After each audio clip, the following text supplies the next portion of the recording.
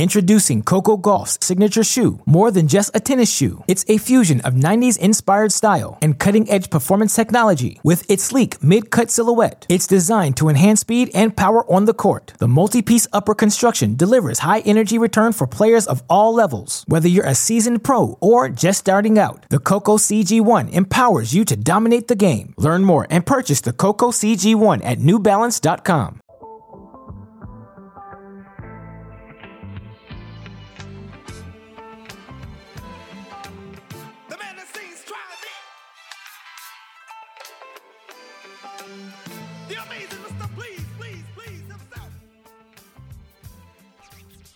Welcome back, Cracked fans, to another edition of the Cracked Interviews podcast. I'm your host, Alex Gruskin. It's not every day you get to talk to a former top 5 ATP player in the world, and that was the opportunity I got in today's interview when we sat down with former ATP world number 5, 7-time Grand Slam quarterfinalist, 3-time Davis Cup champion, 12 ATP career singles titles to his name, Tommy Robredo, who joined us from his home in Spain to talk about his career and some of those highlights, the different things that happened to him when you go through the course of a 20-year professional career. And we talk about his time against, seeing the ascension of Federer and Nadal and what that did for the game. Talk about, for him, what it's like to be playing Challenger Tour events now after spending years at the 250 level and above on the ATP Tour, how physically and mentally taxing it is. His generation of Spanish players, who was the guy he matched up best with, the toughest matchups for him, all of that and more.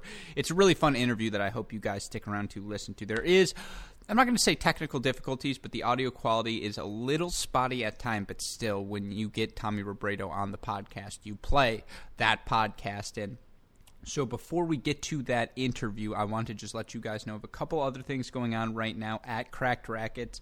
I'm sure at this point, you're all sick of hearing it, but if you haven't, go check out our YouTube channel. It's, again, I think it's what I do this now every podcast. It's like 16 clicks if you include typing in Cracked Racquets into the search bar.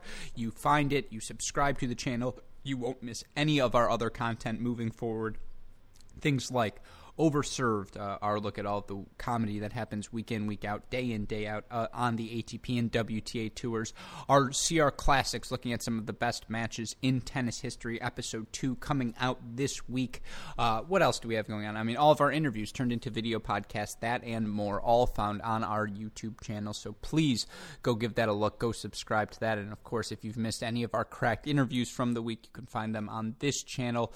Mini breaks, Great Shot podcasts going as well. We're 5 days a week on the mini breaks still. If we can provide any of you guys 30, 45 minutes to escape from the difficulties of this time period right now, for all of us, just escape back into your tennis world, then we'll be doing our job. So please go check out those other podcasts, like, rate, subscribe, review them, share them with your friends. Be on the lookout. We're going to have another fun giveaway in the works coming up. I think we're announcing that next week, if not next week, certainly in sometime soon. So if you want to put your review up there now, that will certainly be one of the qualifications for qualifying you for our next giveaway. So just throw your review up there now. Get ahead of the curve. You don't want Hudson Hatfield to take another lead in one of these giveaways. You want to get yourself a chance to win some free gear. So be on the lookout for all of that. And of course, if you've missed any of our content, be sure to go check out our website, crackedrackets.com. But enough with the plugs. You came here for an interview. So with that, let's get to my conversation with former ATP world number 5, Tommy Robredo.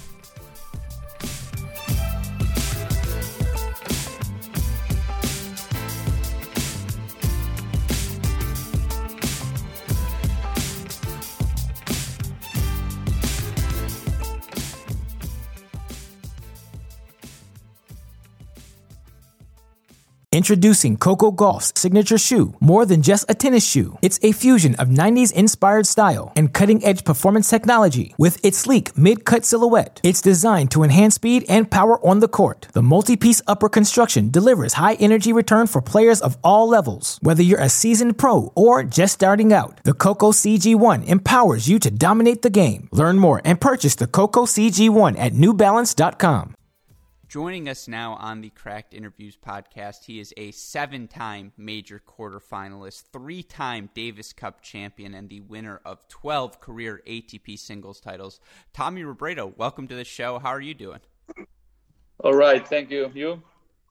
I'm doing well. Again, no complaints. Better and better every time we get to do these interviews because I'm like, finally, I get to talk to someone who's not in my house. Yeah, it's a good way to talk to somebody. Yeah, exactly. But, I have, it's rare that we get the chance to talk to a former top 5 player, a guy who has, been around the game and succeeded for so long. But my first question is a little bit off topic. I know you may not be a big video game player, but I want you to know when I was growing up, one of my favorite games to play was Top Spin 2. And we had a rule in our house. You can't play with Federer. You can't play with Nadal. You have to play with someone else. So I would always find myself playing with Tommy Robredo. And so I guess my question to you is it cool to have yourself in a video game? Was that something you saw ever, maybe played with? And, in terms of career accomplishments, that's got to rank up there, right? Yeah, obviously it's great, no, that a video game or a brand wants you to be part of the image, and being there, it's amazing, no. I'm not a really good fan of the video games. I prefer to play table games or just chat with people or whatever. But anyway, to hear that somebody was playing with me, it's a huge honor. Well, no, but again, the honor in this entire podcast will continue to be mine. And I guess to get to a more, serious topics, your career started in 1998. And at this point, I know you haven't played in 2020, but it sounds like you've yet to retire. It's something you want to go back out there and keep playing. What is the motivation for you at this point to continue to go out on tour, to continue to grind, even if it's at the Challenger Tour now as opposed to at 250, 500 Masters events? Well, I like the sport, I like the game, and I love my job. So I'm not, I know, when I wake up in the mornings, I really want to go practice, and I really want to go and play a match in a tournament. So that's what it gives me the motivation. No? The day I will stop loving it, then I will think about quitting it. But for the moment, I really like it, and yeah, I'm gonna keep doing it till I have something that it fills my tank of energy of any other motivations. Yeah, and look, you continue to play at an excellent level. If I could hit the ball like you, I would play as frequently as possible. I am curious, though, at this point in your game, you talk about your love of it. Are there things you get frustrated with your own performances? How has your own level of play changed? And, how have you adapted to maybe the things your body can't or can't do anymore? Well, obviously, physically, the game it's different now. No, the people hits the ball harder, and I think that the balls are a little bit heavier than what it was in the past, so it didn't help me at all. But anyway, obviously, I'm not as fit as I was. I'm not as fast as I was, and I lost confidence because I was losing a lot of matches on the last couple of years. So that's a big rock on the foot, no, But anyway, I will try to come back to get physically perfect and to go to the tour again and try one more time. Mm-hmm. And for you, is it different being at these Challenger Tour events? It's obviously less of a scale than the ATP Tour. Does that affect your, is it almost a more pure form of the sport? You're just out there at these, these courts and playing just these matches as opposed to the spectacle of the tour lifestyle? Well, obviously, it's a little bit different. There is less spectators, less media, but the players are great anyway. So a lot of players that they are on the Challengers, they can go to the ATP Tour and win a lot of matches. So obviously, there is not the top guys, no, but there is a lot of guys that they go to the 250s, 500s, and they win tournaments. They do great. So the level is amazing on Challenger. I think that it grew up on the last 3, 4, 5 years. And that's also why it's taking me so much time to try to come back. Mm-hmm. Do you think, and again, this is sort of a random question, but you are playing your, let's say, 26-year-old self, and you know exactly how to break him down. You know all of his weaknesses. What's your score with 26-year-old Tommy Robredo right now? Myself against a 26-year-old Tommy Robredo. You think you could take him? Maybe one day, yes. in a sport, you never know. If you start pretty good, you can win anyone, you know. So if you do great at the beginning, the other is not at his best. But anyway, obviously, right now I'm worse physically, I'm worse mentally because of the losses that I had on the past. But I know a lot more about tennis because obviously I play more and I learn a lot more. So I know there is some advantage and some things that it doesn't help, no. But obviously the Tommy Robredo of 26 years old was much better than the one it's right now. No, he was an incredible player. You still are, obviously. But to go back in time a little bit, talk about some of your career highlights. As I mentioned, that 2006 season where you reached a career high of number 5 in the ATP singles rankings. And, you know, I was looking it up. And between 2001 and 2010, I think you played an average of something like 25 ATP events a season. And that's obviously a ton of tennis to put on your body. For you, why was, you know, playing as frequently as possible your strategy? Not as frequently as possible, but playing that many events, your strategy, as opposed to maybe scaling back and, you know, pacing yourself each year? Well, obviously, I was doing the calendar that I thought it was the best one, no? And obviously, when you start making the calendar, you go to Australia, you have to play one tournament or two before to prepare for the Australian Open. Then after that, you want to go to South America to play some tournaments on play. So you are not going to go only for one. So you go and you play 2 or 3. The entry is Indian Wells and Miami. So it's obligation to go. Then Monte Carlo, Barcelona. The clay season is there with Madrid, Rome, Paris, and then Wimbledon. You have to play one tournament before.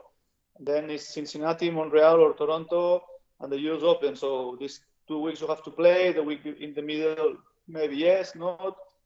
And then the Grand Slam, and then you want to go to Asia. So more or less, you are in a race that you are playing because there is a lot of tournaments to play. So maybe if I will have to choose right now, I will skip some of that tournament to prepare better physically and to relax.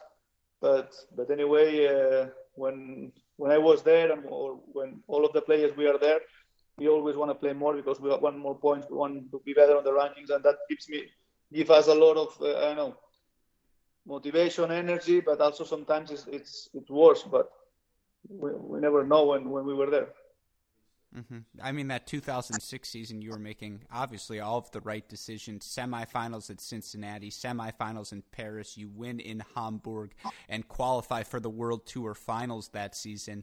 You know, what did that accomplishment mean to you? Particularly, I think you were still, 25, 26 at the time. To make that stage that early in your career, what did that mean for you? Well, being in a Masters Cup is something that is amazing because if you finish 1 year 10 in the world, it's great, but there is not a prize, you know. And when you go to the Masters, it's like there is only a couple of guys that they are allowed to go to the Masters, and if you are one of them, it's like that you arrive to the end and being one of these guys, no. So I think it's a great present, and I was so honored and so happy to qualify because also I did qualify on the last week in Bercy because I was very close from being in and being out. So I did semifinals, and at the end I could go in. So it was a huge experience, and I will always remember.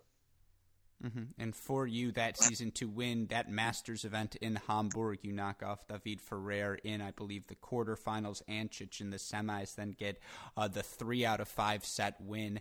I completely forget that there was an entire era of tennis where, you know, there were 3 out of 5 set Masters finals, and for you to get a title at a Masters event as well, you know, what was working so well for you during that 2006-2007 stretch of time? Well, it was, I don't know, at the beginning of the year, I was working with an Argentinian coach that I was working the last 2 years, and he was very good on giving me like a lot of passion of the sport, working like 6-7 hours a day, and I was physically better. But the problem is that I was that good physically that when I was losing, I was killing myself mentally. So after 2-3 months of the year, I stopped with him. And I started being alone, and I was just going with my physio. And physically, I was perfect, and I took that pressure off.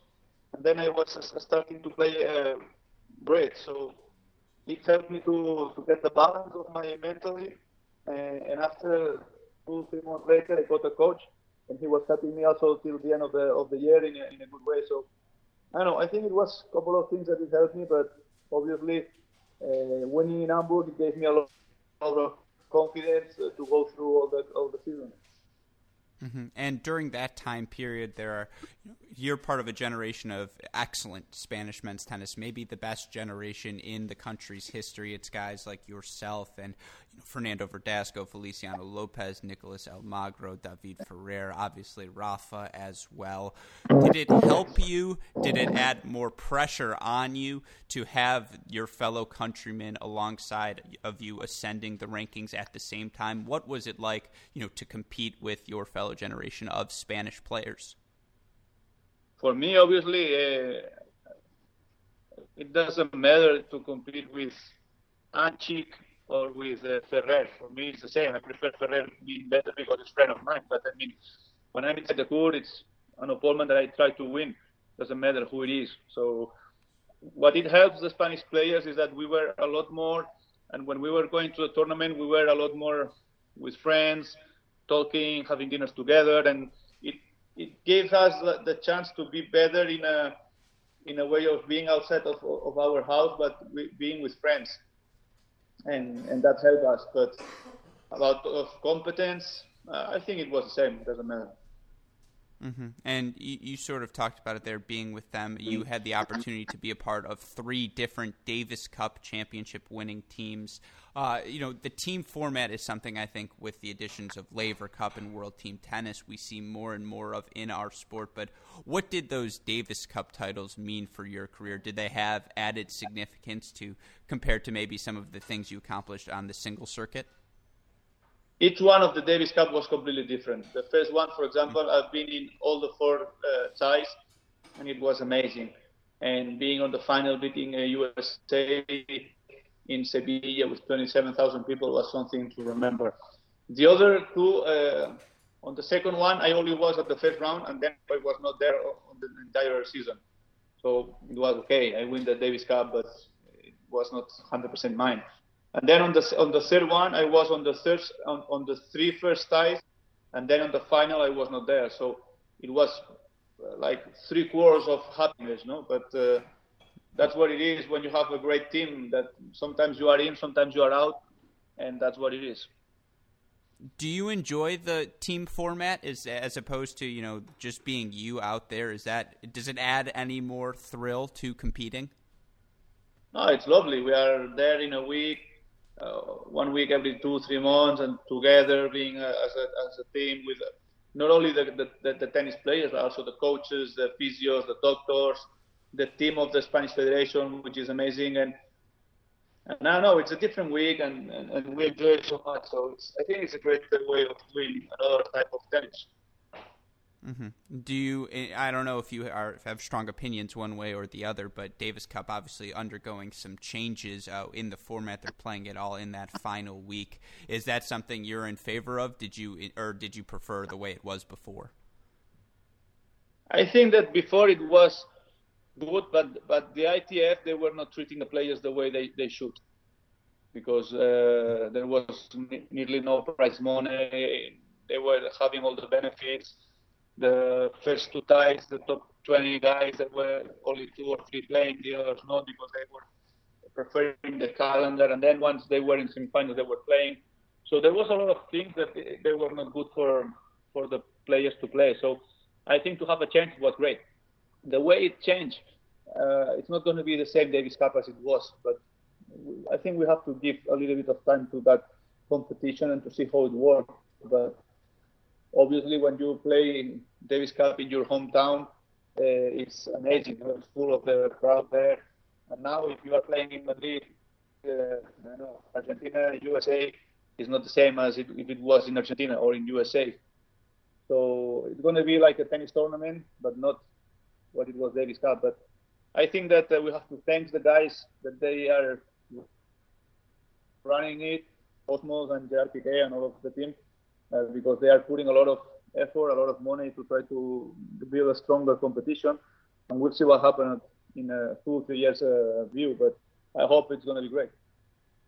Yeah, no, I mean, I'm sure it was great to see your fellow countrymen winning this past year, this inaugural event. That's obviously a cool thing. And I do want to get back to your career, though, because, you've accomplished some amazing things. Let's go to 2013 at the French Open. You were the only player in history to come back from 2 sets to love down in 3 consecutive matches. You did it against Sisling, against Monfils, against El Magro.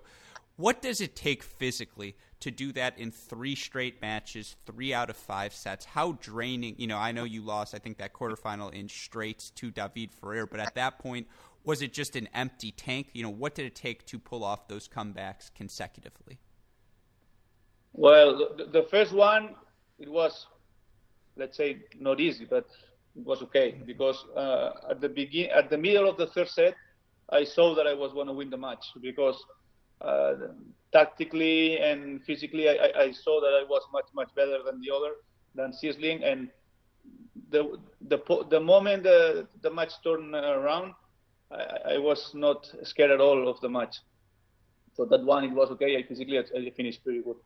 The second one against Monfils, that was amazing. I don't know, it was a full battle because against Gael, you know that if you are not 100% every single point trying to come back, he's going to beat you. And in some of the sets, it was very tough also. So it was an amazing match, and the crowd was supporting him. And physically, it was and I was empty for sure at the end. And then the one with Almagro as well. But once you are there in the match, both of the players were in the same situation, even if it's 1 set for one or 1 set for the other. The tank is full or empty, more or less equal. No, it's mentally the one that is going to take you the advantage. And I think that mentally I was very, very strong during that moment of my career. And for me, it doesn't matter to play 3 hours or 4. I was just going to go for each point. And I know I tried and I did it. And after in quarterfinals, as you said, I was completely destroyed. Is that a record you are aware of holding? You're the only guy to come back from 2 sets to love down in 3 straight matches. Is that something you take pride in?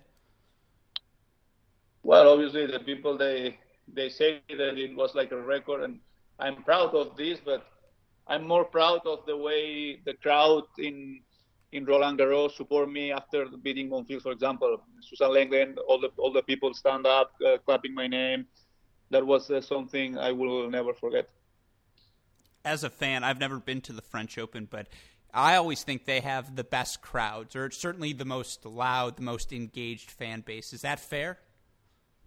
I don't think it's the louder crowd. I think that is the crowd that they know a lot more tennis about the rest of the world. They are more, I don't know how to say it, that they know a lot more about tennis, so they respect a lot more the players each time. If you go to US Open, I think it's the louder crowd. This is amazing when you are there and they support you, they scream. It's better atmosphere for sure. And then Wimbledon, it's also, they know a lot about tennis, but they are more quiet. It's more respectful. But I don't know. All the crowds are different. For me, I really like the US Open crowd because it's more, for me, it's more, they are cheering more for the crowd, for the players. They are a lot more supporting the sport. Maybe they don't know tennis that much, but I don't know. I love when you see a lot of people screaming, jumping, and things like that.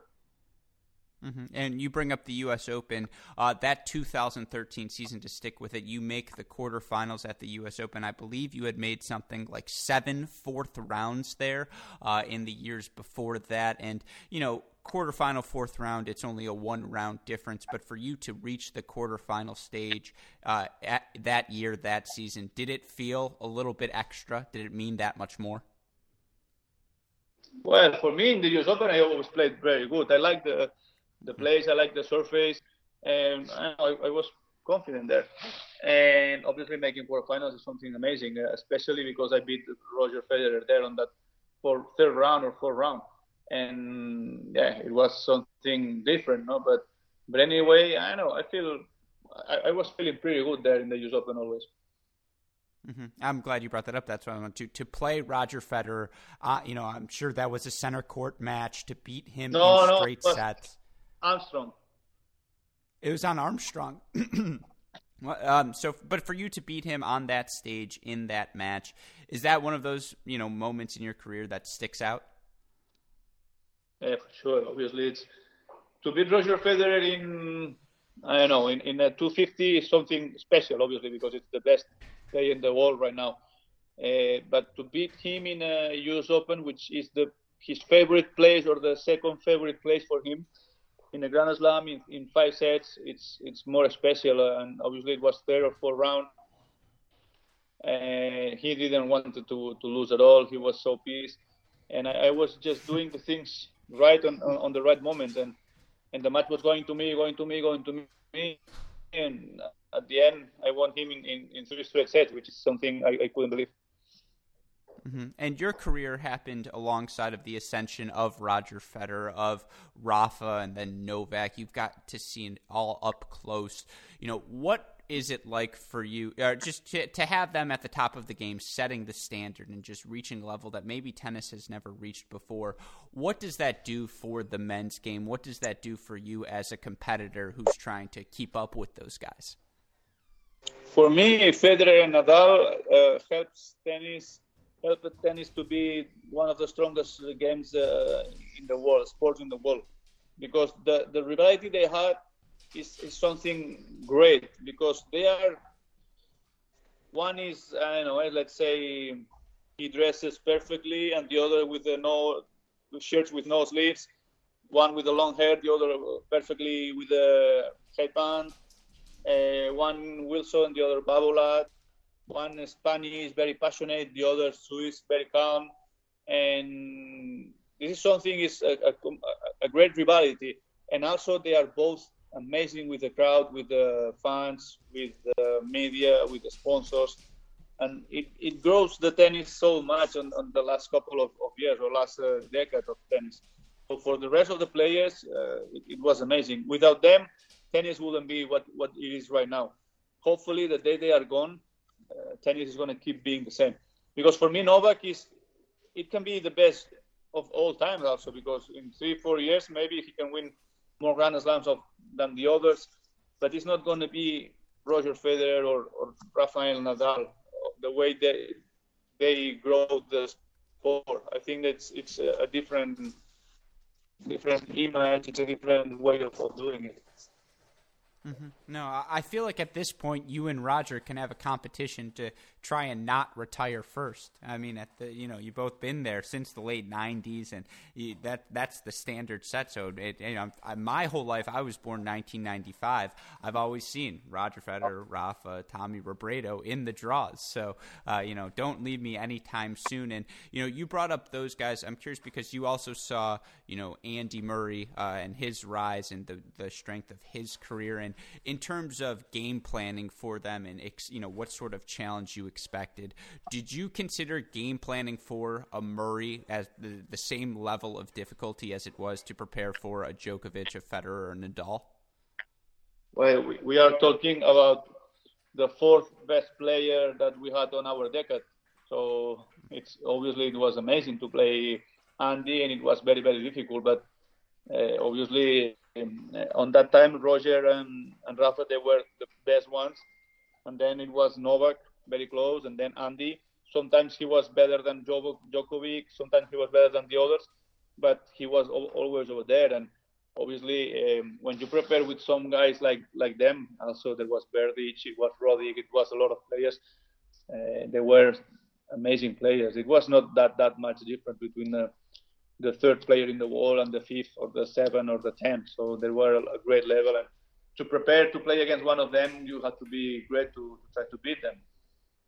The reason I bring up Andy Murray, one of my favorite moments as a tennis fan, 2014 Valencia final.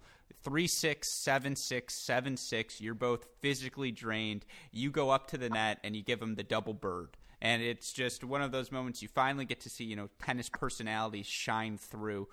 Was that FU a product of him beating you 2 straight finals? Was it just you were drained? Give me the rundown behind that scene.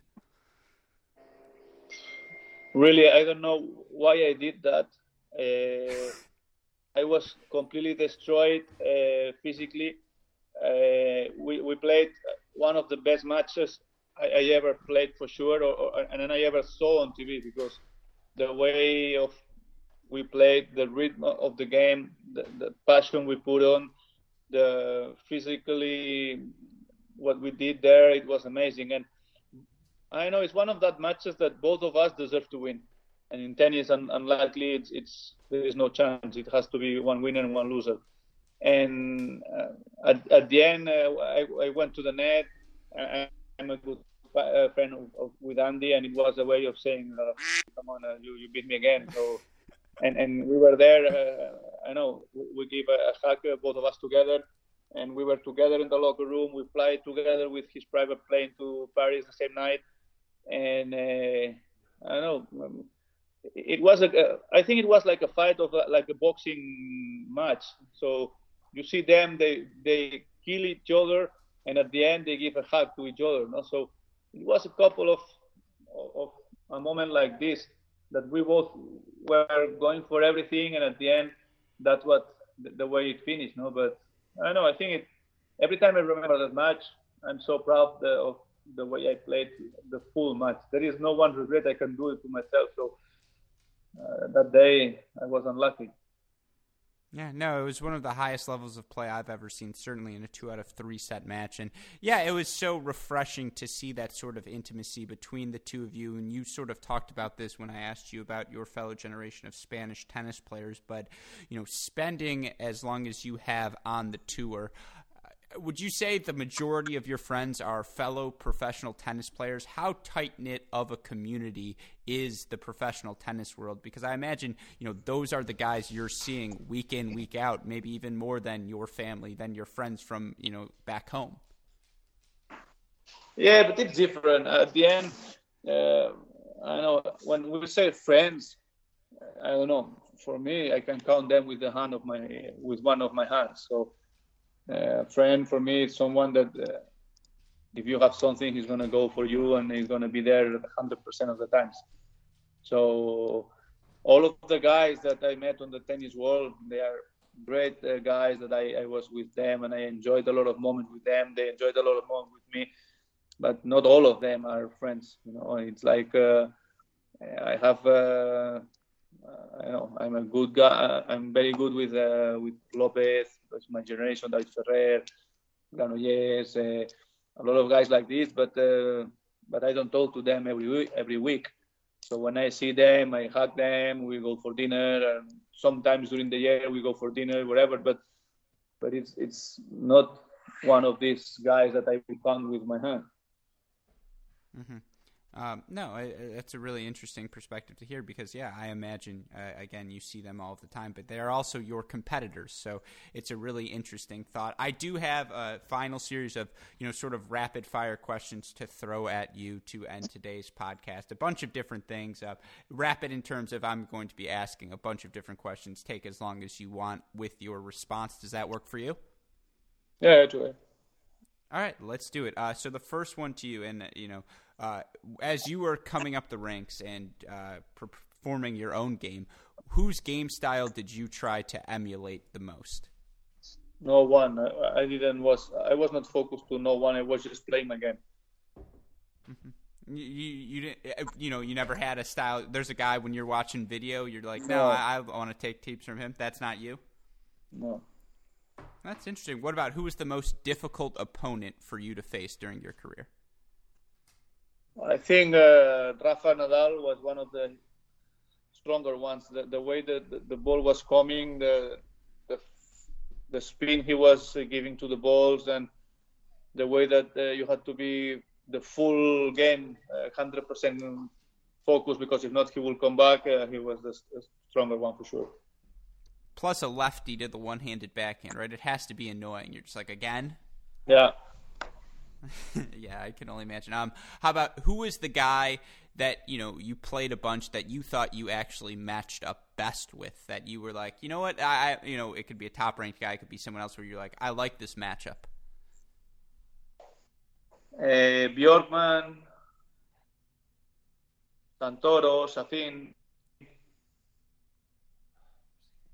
Mm-hmm. I'm noticing a trend there, shot makers. Well, no, I don't know. It's different styles, but I don't know. They were guys that I like to play against. Mm-hmm, for sure. What about for you, and again, these are a little different, the most fun for you to hang out with in the locker room? I don't know. I hung out a lot with Ferrero, with Ferrer, with Mark Lopez, with Marcel. I know it's good. I'm good fan also of Paez. I know. Mm-hmm. What about the player you avoided in the locker room? They just never showered. They're just annoying. Who is the guy you're like, stay away from? I know there is none. What I always say is like, there is a lot of people that you really don't really know them, and because of the language, because of the I don't know, there is a lot of players that I never played against. There's a lot of players that I know. A guy from Slovenia, maybe I never met for dinner, I never met for an interview, and I don't know them really much. I go to the locker room, I say hello, he says hello, but then we don't really get into touch, and sometimes you don't know that guy, but I don't know. I'm not that type of guy that I was speaking somebody, so I was okay. No, that's completely fair. Did you ever play a match on carpet? Yes, of course. Okay, so 2 questions is A, what is that experience like? And B, why was it ever considered a good idea to play on carpet? Because that just sounds miserable to me. Well, there is a different type of carpets. There is a really, really fast ones, and there is normal ones.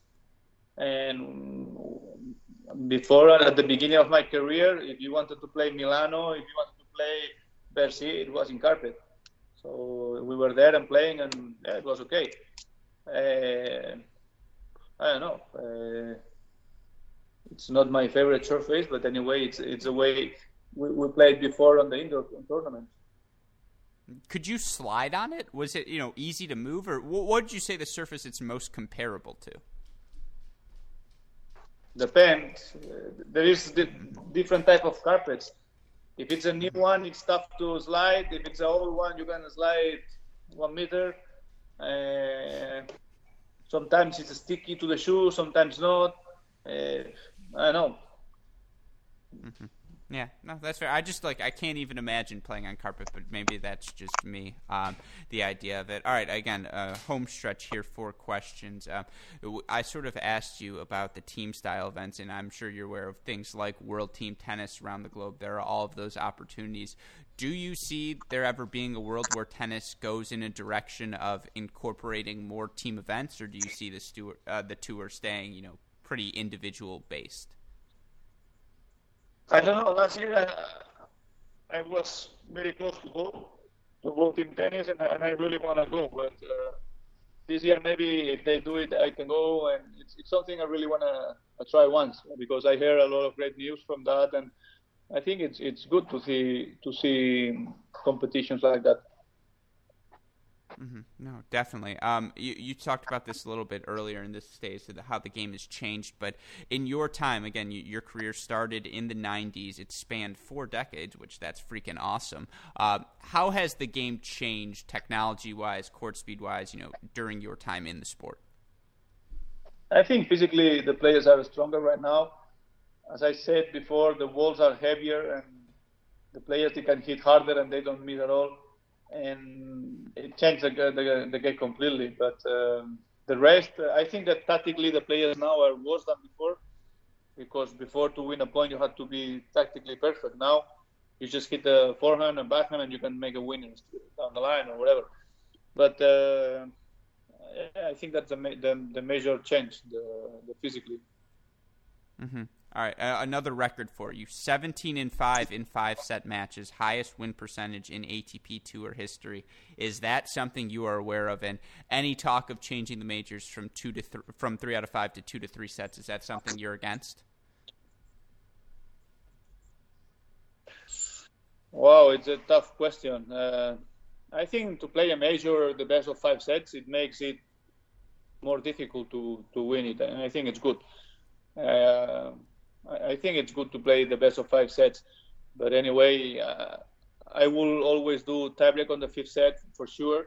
I will skip the match of Wimbledon with Isner Mahmoud for sure, and I know I like to play 5 sets because physically normally I was good, mentally I was strong, and I really wanted to go as long as it was a 5-set match. But anyway, I know sometimes it's 4 hours and it's difficult to be physically good the entire moment.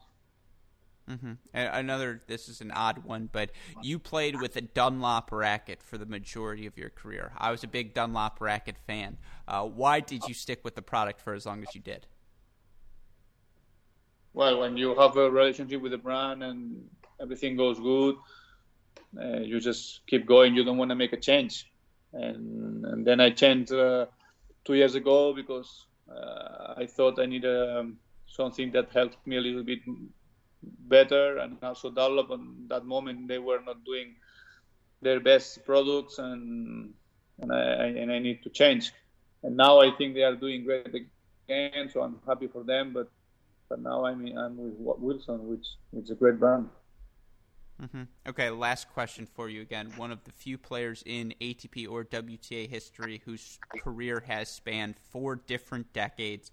I'm sure you want to get back on tour this year, should it happen, and of course, hopefully it will. But for you, when will you retire? What has to happen? What sequence of events?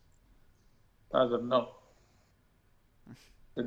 The day I have something that it be the same motivation than what I have right now for tennis. Mm-hmm. And you still love the sport? Of course, if not, I will not be doing it. No, I love it. Okay, this is just a bonus one. Is it more thrilling? I feel like the on-the-run one-handed backhand pass has to be the most thrilling feeling, just as a tennis player. When you nail one of those, it looks the coolest. Is there any truth to that? If there is what? Your one-handed backhand passing shot, when it lands in, to me that would be my favorite shot to hit of any in my arsenal. Well, obviously, when you are running and you have only one chance to make the point, is when you have to hit as hard as you can and in the best direction. And obviously, it's one of the nicest parts of the game. But I prefer to win the point without running at that much and with an impossible passing shot. No, I prefer to make a serve and a forehand and finish the point quicker. Spoken like a true veteran. Well, Tommy, thank you so much for taking the time to chat with us. Stay safe, stay healthy, and know that there's always a spot for you on our show. Thank you very much, and I hope the same for you and all the guys that are feeling it. Yep, thank you. Take care. Bye-bye. Thank you.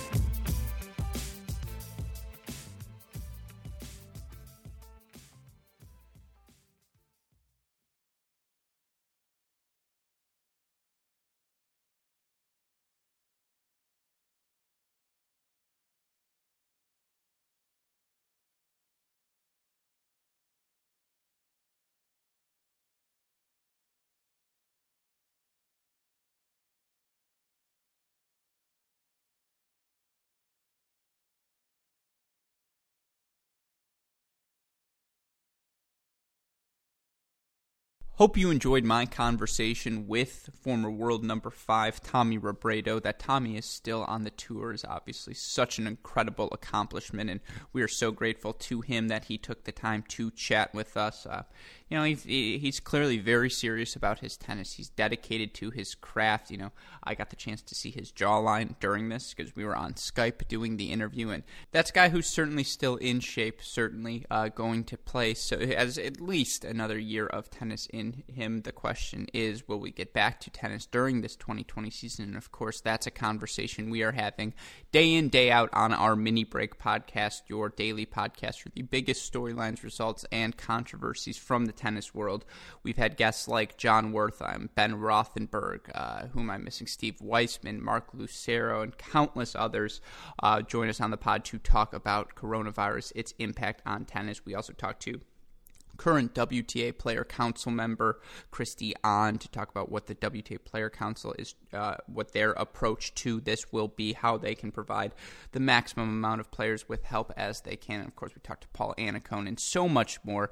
So if you've missed any of those podcasts on the Mini Break feed, on this feed, on the Great Shot podcast feed, be sure to go like, rate, subscribe, review, share with your friends, leave a little comment on there. Let us know what you think. If you think some of my jokes didn't hit in this podcast, just let me know. That happens from time to time, and you swing and a miss. That's why you keep stepping up to the plate no matter what. But again, so grateful for Tommy Robredo taking the time to chat with us. So grateful as always for our super producers Max Fligner and Daniel Westoff, who have of an editing job to do as they always continue to do day in, day out. So grateful for them, and of course, also grateful for all of you listeners who take the time to listen to these podcasts, to comment to us on Twitter, Instagram, Facebook, wherever platform it may be, for just the positive reaction or even the constructive criticism. We appreciate it all at a time like this. It means the world to us. And of course, again, if we can provide any of you just a little bit of a break, a little bit of a distraction from the daily stresses we are all facing, then we will continue to be doing our job here at Cracked Racquets. And again, you missed any of the content, crackedrackets.com, Twitter, Instagram, Facebook, YouTube. It's at Cracked Racquets. You want to message me directly at Great Shot Pod. We would love to hear it. But with that in mind, for super producers Max Fligner and Daniel Westoff, for our wonderful guests, ATP number 5, Tommy Robredo, and from all of us here at both Cracked Racquets and the Tennis Channel Podcast Network, I'm your host, Alex Gruskin. That's another Cracked Interviews, folks, and we will see you all next time. Thanks, everyone.